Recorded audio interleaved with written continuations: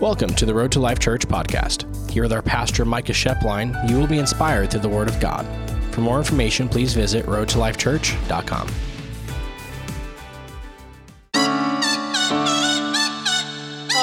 With that, we're going to jump in. Today I want to talk about something, and I'm calling it the Sift and Slide.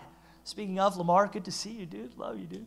The Sift and Slide. Now, here's what you got to realize, right? How many of us loved slip and slides growing up? Come on. And everybody who's not raising your hand, you're a liar. Like, nobody's like looks at a slip and slide when you're a kid and like, wow, that doesn't look fun. And if you do, you're kind of a Grinch. Anyway, but I love a good slip and slide. And a few years ago, what you guys maybe don't know is that we used to do an outreach here called Summer Days. And what we'd do is we'd rent out a beach. And we rented out Lions Park Beach down there. And it was awesome. Little advertising plug here. If you're ever looking to rent out a beach, it's only like $40 an hour. And if you talk like a used car salesman like me, it's only $10 an hour. So we got that for a few days, and it was awesome. Only problem is, fun fact, we rent this beach out, and naturally one of the days there's like a chemical thing where you can't even get in the water. So we're like, yeah, we're at the beach, but don't swim. But I remember one year, here's what you got to realize about Lions Park is there's not really a beach, and many of you guys have been there, where you can step down. It's actually probably about twice as high as this stage, about this high, and you got to jump down into the water. And so we were out there one day, and a couple of us just decided, what if we just built a ramp and built our own slip and slide and just sent people into the water? Now, great idea, right? Yes. Tell me it's a good idea. No. And another fun fact, we do everything in-house here, so every billboard really that you see around, for the most part, we put up ourselves, and we keep all of them. And so I used to do that as well. Thank you, Ben, for taking that over. Oh, my goodness. But I will say we keep our billboard tarp. So we've got like probably a 30, 40-foot long tarp that's about 15, 20 feet wide. And so what we did is we built a ramp out of sand, sprayed it down with some dish soap, called it a slip and slide, and said, all right, high schoolers and middle schoolers, let's go wild. And we actually have a little video so you guys can get a little picture of what this looks like before I finish my story.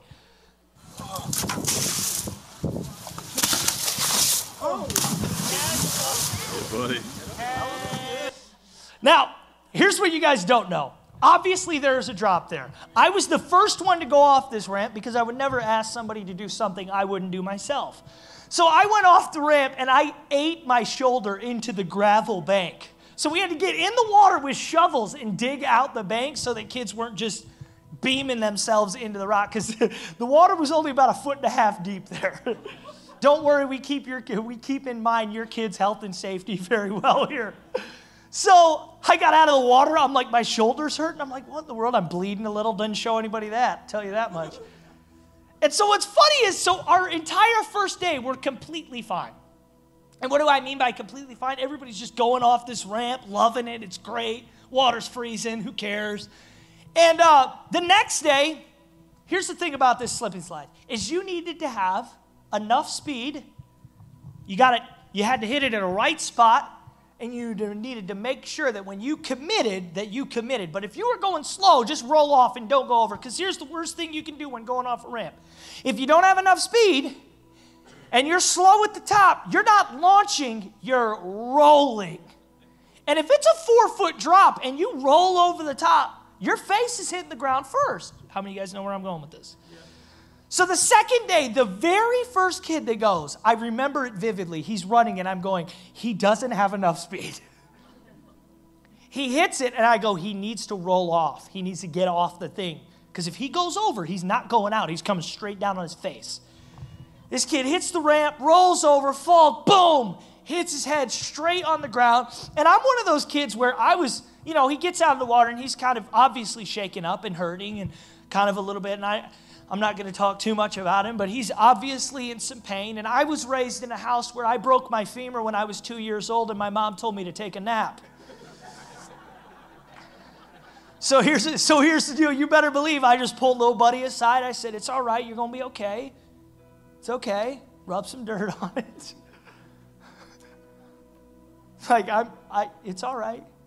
Long story short, his mom picks him up. 2 hours later, hey, my son broke his collarbone. Don't judge me. Judge me. But what's interesting about that, though, is obviously we didn't build the slip and slide on the assumption that we're going to break collarbones on it. We didn't build the slip and slide based off of we want to launch off, bury our shoulder into gravel, and start bleeding. We didn't do that, right? We build the slip and slide based off of the assumption of there are controlled variables that allow it to be fun. Controlled variables meaning it's this long, I need to run this fast, I'm going to end up this far, I'm going to go at this speed, and that's what makes it fun. Now, you know what doesn't make a slip and slide fun is when there's non-controllable variables. Meaning that you thought it was going to go one way and it didn't.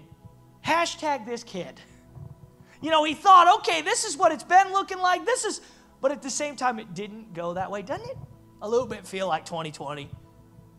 You know, when this COVID stuff started, I'm not going to lie, the first week or so of chilling was like, this is kind of nice. And you're thinking about the slip and slide like, this will be over soon, and it'll be fine, and we're just riding it out, and it'll be okay, and we'll have a big party, and the church will reopen. And then it started dragging on a little bit longer. Okay, well, these are unexpected. Okay, well, this isn't really as controlled as I'd like it to be, but it should get over soon because, you know. And then you start throwing in other things, right? The longer it goes on, then you throw in some of the political stuff. And that's really political, and then the pandemic. And then you maybe throw in some of the racial stuff that's going on that's causing all of us to maybe have an awareness or look inside and how we're wired and how we function. And all of a sudden, all of these things are blending together. And 2020 doesn't feel like a slip and slide anymore. It feels like it's completely out of control. You know, when I first started, I remember, I'm one of those guys that I love the saying, blessed are the flexible, for they're never been out of shape. I like a good challenge. I like to stare something in the face that's uncertain and be able to adapt. But man, 2020 has kind of changed that definition because the routines and the certainties and the controllable outcomes and the comforts that maybe I took for granted, they're not there anymore, it feels like. And what's happening, and really what I want to focus on, I changed that word sift and slide because that's what it feels like within this passage of Scripture we're going to read is that we're sliding on something, but there's a sifting going on. And that word sifting we're going to focus on for really the entirety of today. But it essentially is this uncontrollable environment that we're in, this volatile environment that we're in, is really an awareness of, okay, where do we stand when it comes to Jesus? What does it look like for us when it comes to God and when there's uncontrollables, when everything's a little bit sliding? None of us, if I said, hey, you know, how many of us are excited for the slip and slide that we're on, which is 2020? How many of us are really slipping with God? How many of us are really sliding out of place with us? None of us are going to raise our hand and be like, amen, Pastor. But man, it just feels like that for everybody.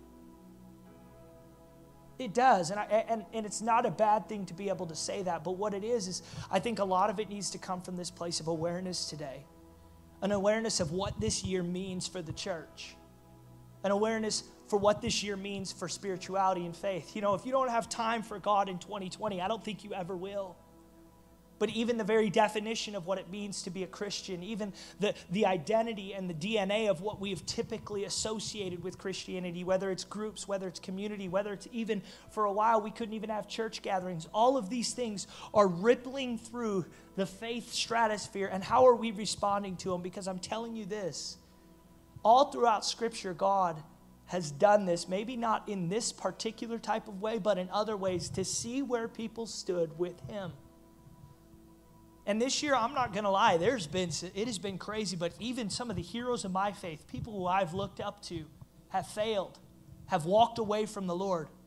People who've been doing it a lot longer than me, people who had a ton more knowledge and a lot more talent, and all of these things have walked away from the Lord. And really what it comes down to is, why are we doing it? Why are we following Jesus? What does it mean to actually be in relationship with Him? And really what it starts with is this passage, and I'm talking about sifting today, and that's a term maybe some of us don't really realize or don't know about, but it's an important one for us to realize and know about. And it starts with this passage of Scripture. It's in Luke 22, 31 to 34. It says this, Simon, Simon, behold, Satan demanded to have you. How many of you guys know if Jesus looked at you, showed up, flesh and blood, and say, hey, just so you know, Satan demanded to have you? I would be like, okay, God, can we maybe start with something a little bit nicer? Like, I know this is a little bit, like if I'm Peter, I'm a little bit, I'm listening. Okay, Satan demanded to have me. It says this, right? That he may sift you like wheat. Now, here's what you need to realize. You know what sifting is actually? It's an agronomic term back then. They were an agricultural, really, society. And so what they would do is they would pick all of the wheat. And there would be a place of stone, a stone ground, or a threshing floor is another kind of term for it, where they would tamp down ground super, super hard, compact it, or would have rock or stone or something that was extremely hard, and they would lay all of the wheat out, and they would take a flail, which was essentially like a flattened, hard instrument, and they would beat the wheat to literally its ground, most refined form, leave it out, and let the wind blow all the impurities off. So pause, right? When he looks at Peter and says, hey, Satan wants to beat you into the ground until you are broken down to the point that you are so powdery form that he can blow the imperfections off. How many of you guys know Peter? If I'm Peter, I'm like, okay, Jesus, did you have my back on this? Like, I ain't trying to get laid out on a hard surface and beat to a literal powder. I'd rather you just handle this for me. It says this, though. But I have prayed for you that your faith will not fail. And when you have turned again, strengthen your brothers. Pause. That phrase, and when you have turned again. If I'm Peter, I'm like, wait a second. I'm happy you prayed for me. But did you just tell me I was going to turn away from you? Hold on.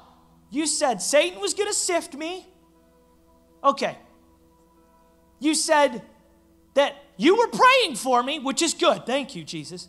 But then you told me I'm going to turn away and then come back and straight. Hold on, God. I don't really like this. If I'm Peter, I'm like, Jesus, I've seen you cast out spirits. I've seen you calm storms. I've seen you multiply food. I have literally seen a fish a fishing hook thrown out, a fish pulled in, and gold coins come out of his mouth. I'm pretty sure you can tell the devil to chill out. I don't need sifted. And then listen to this passage, right? Peter, his ever boisterous self, says, Lord, I'm ready to go with you to prison and to death. Jesus said, I tell you, Peter, the rooster will not crow this day until you deny me 3 times. So this passage of Scripture is referenced in all of the Gospels, but in this one, this is the only one I find where Jesus actually gives the reasoning that the devil wanted him and wanted to sift him, lay him out, and beat him down to a powder and find out who he is.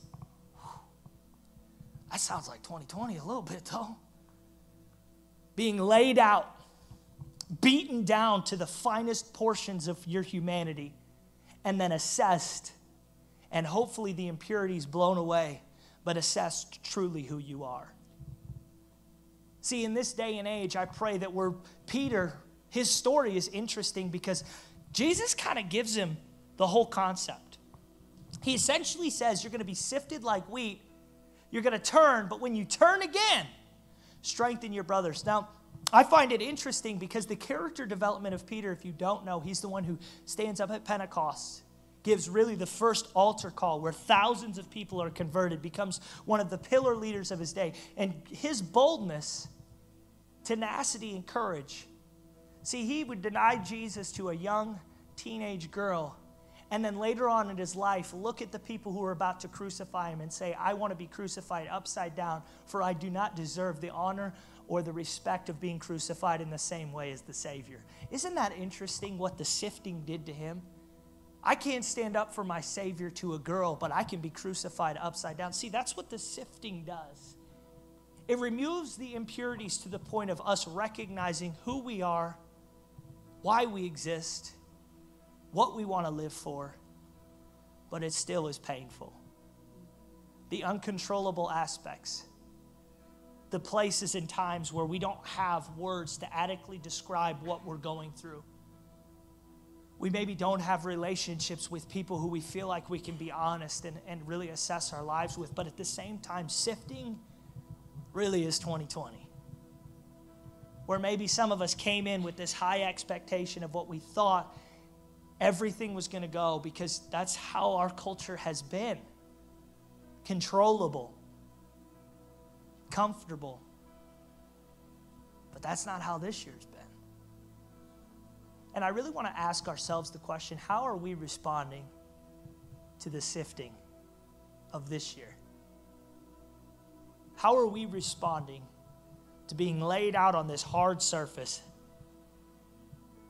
and really being ground down to this point where our imperfections are really being weaned out? Because I'm going to be honest, if we come through this season stronger in our faith, it's going to set us up for life. But at the same time, if we don't have time for God in this season, we never will. That's right. If God isn't a priority right now when it's hardest, he won't be a priority when it's easiest. And I'm going to tell you this, it's just been so interesting to me to see some of, like I said, people who I've respected, heroes, people who've helped in my personal development, who've fallen away from God, because when it's hardest, you find out who you are. See, it's easy to follow God when the blessings are coming, when the certainties are there, when the comforts abound. But it's a whole nother thing when it feels like you're the weed on the rock just getting beaten down. And so what I want to do is I want to focus on what to do when it feels like we're on a sift and slide. What do we do? Because I think a lot of us, like I said, I'm not going to ask us because we're all in this together. I mean, I know how many people this week were like, are we even going to have church on Sunday? Are we even going to be able to get, we're all in this together. But at the same time, for some of us, I really want to ask us the questions, what are we doing in this sift and slide? Because that's what it is. Slip and slides are fun. Sift and slides aren't. But I can tell you this, they could be the greatest thing for your personal development if you allow them to. So what I want to do, right, is I want to give us a couple things. What to do when life feels like a sift and slide. The first one, when you don't feel like you're winning, there's such thing as a consolation prize. I am a red-blooded male that likes to win. So when you say the term consolation prize, you have lost me. But listen to this passage of Scripture, Psalms 94:19. When the cares of my heart are many, your consolation cheers my soul. Consolation is the comfort received by a person after a loss or disappointment. So I'm going to read this again. When the cares of my heart are many, the comfort that I receive from you after a loss or a disappointment cheers my soul. Does Jesus cheer your soul up? Yes. Obviously, Mom, I know that. Right? Because here's the deal. I'm going to be honest. If I were to ask, hey, how many of us feel like we're winning 2020 right now? Like, if you raise your hand, we're going to be like, dang, give us all the secrets right now. Literally now. I mean, this has been a year where it feels like maybe we're not winning much. But you know what the consolation is? You have time for depth. You have time to evaluate your life.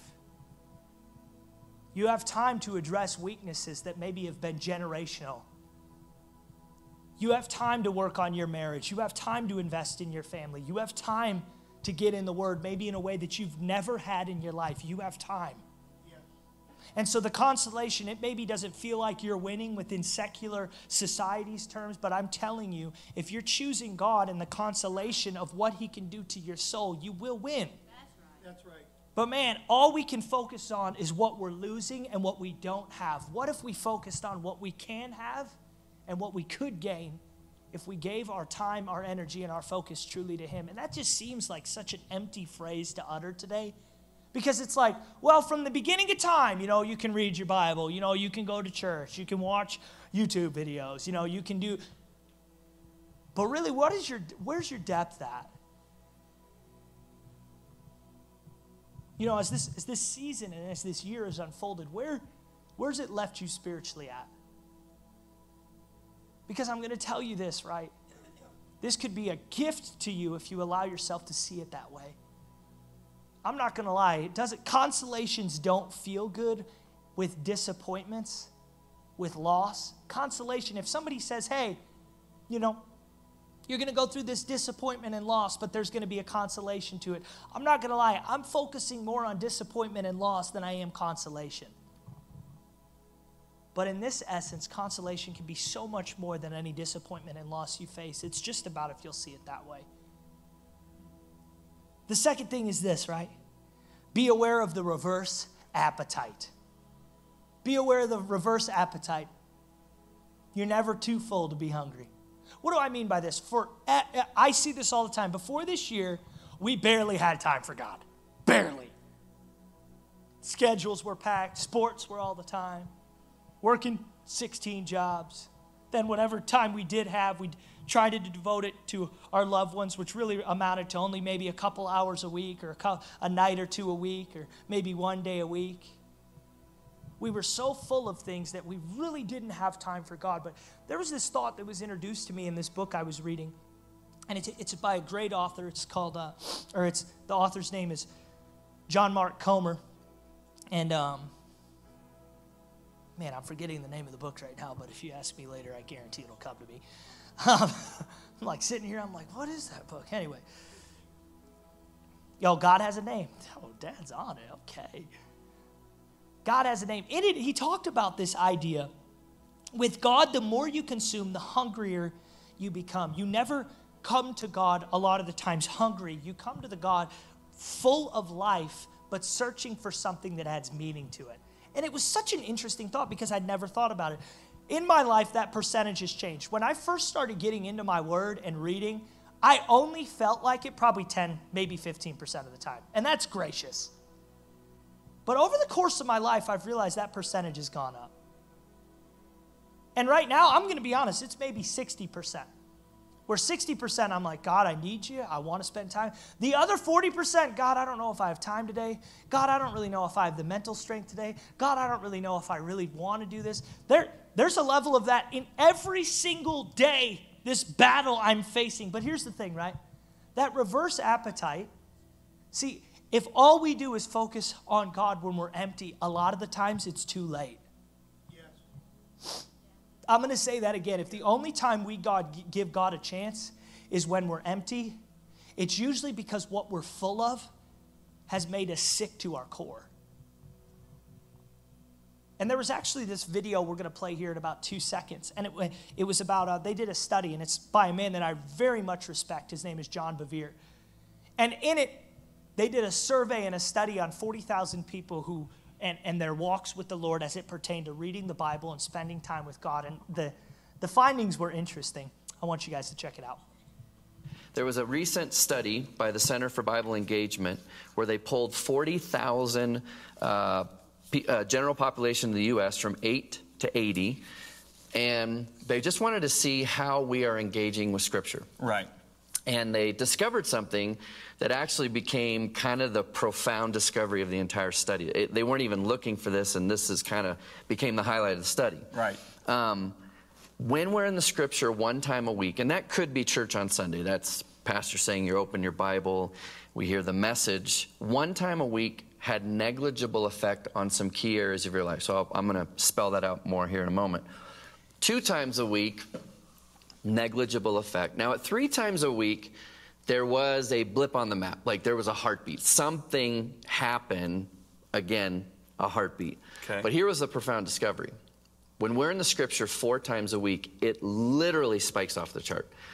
You would expect that it'd be 1, 2, there'd be a gradual incline on the effect and impact that would have in your life, but it was literally 1, 2, 3, 4, something radically happens. Okay, you got my curiosity. To this extent. What kind of behavior is being affected? Feeling lonely drops 30%. Wow. 4 times a week in the Bible. 4 times a week in the Bible. Okay. Anger issues drop 32%. Bitterness in relationships, marriage, a relationship with your kids, and so on, drops 40%. Alcoholism drops 57%. Feeling spiritually stagnant. You know, if there was one area when I'm talking with people that they'll be honest about is they just feel spiritually stagnant. Ask them the question, how much time are you spending in Scripture? If they're in the Scripture 4 times a week or more, it drops 60%. Wow. Viewing pornography drops 61%. That's very important. Now, on a flip positive side, sharing your faith jumps 200%. Wow. Because you have a confidence in God's Word. And then discipling others jumps 230%. That's amazing right there. You know, I want to focus on, though, what it started with, right? So we have, a lot of the times what we focus on is we focus on solutions, not necessarily problems. And so, isn't it interesting, the thought that was introduced, right? Alcoholism, bitterness, anger, pornography, spiritual stagnation.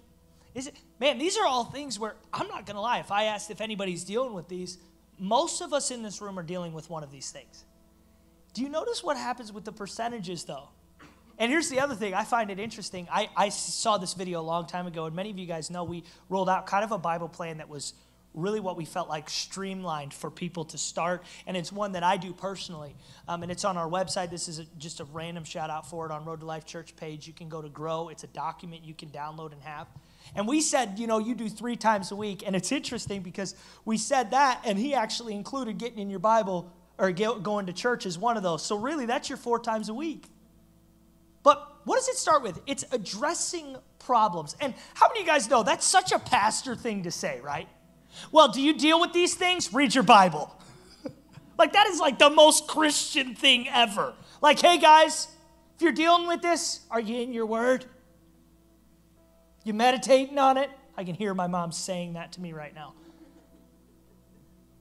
Is thy word a lamp to your feet and a light to your path?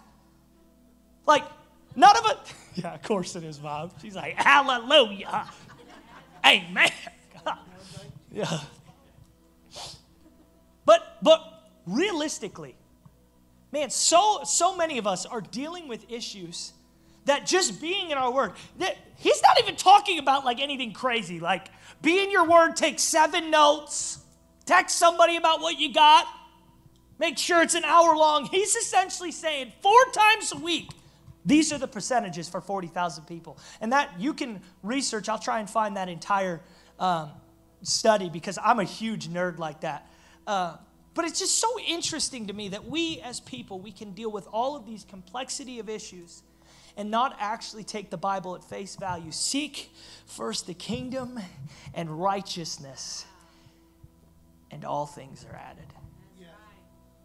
What does it mean to seek the kingdom? What does it mean to seek righteousness? For some of us, that's an ambiguous term that we just do once a week on Sundays. But what if you tried to do it more?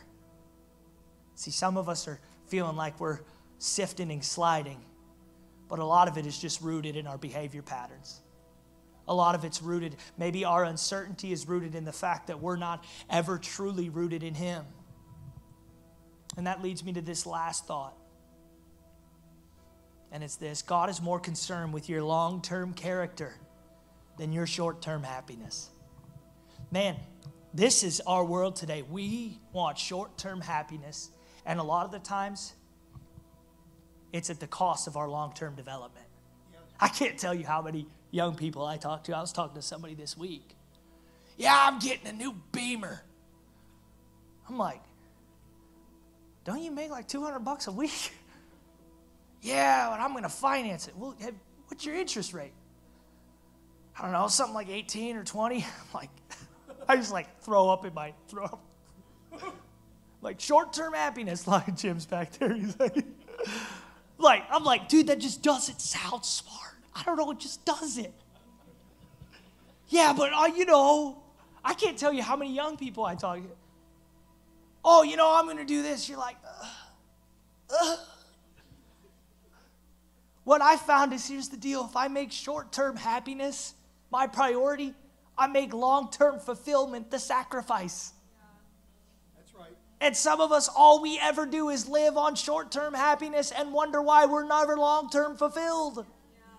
And God essentially is saying, hey, everything. Peter, I guarantee when Jesus looks at him like, hey, you're going to get sifted, you're going to turn, but don't worry, you'll come back around. I guarantee he's like, that doesn't sound good. That sounds awful, actually. But I'm going to tell you this, that short-term sacrifice, there was a lot of long-term fruit. And some of us, we don't want to sacrifice anything short-term. We don't want to do anything short-term. But I'm going to tell you this, if all we're focused on is short-term happiness and not long-term fulfillment, not long-term character development, you know what character development is? It's hard.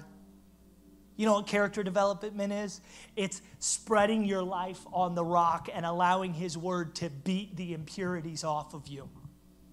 You know what character development is? It's going to people who you know are stronger and asking for accountability. You know what character development is? It's you assessing your weaknesses and saying, I'm going to be intentional about making them strengths. You know what character development is? It's better for your marriage. It's better for your family. It's better for your life direction. It's better for you emotionally. See, a lot of us, we've got all these problems, and they're all tied to our character, and we don't want to change, and we wonder why nothing's changing. See, I guarantee at the end of Peter's life, one of his greatest regrets was probably denying Jesus. But it was also one of his greatest lessons. Because I'm telling you this, he never denied him again. See, he maybe denied him one time, but that short-term lesson yielded a lot of long-term fruit.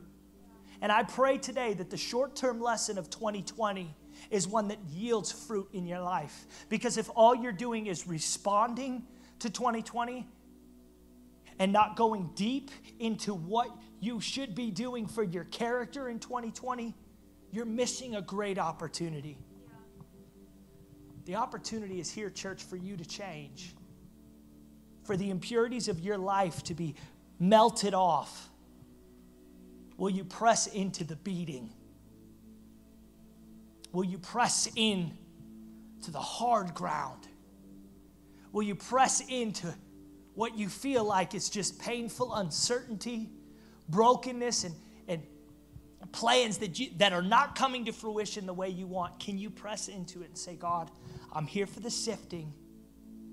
I'm here for the refining. I'm here for you. That's what it means to follow Jesus, not just this year, but every year.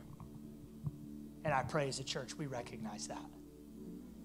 In closing, we're going to throw some questions on the screen because here's the deal. Some of us, this is great character development, right?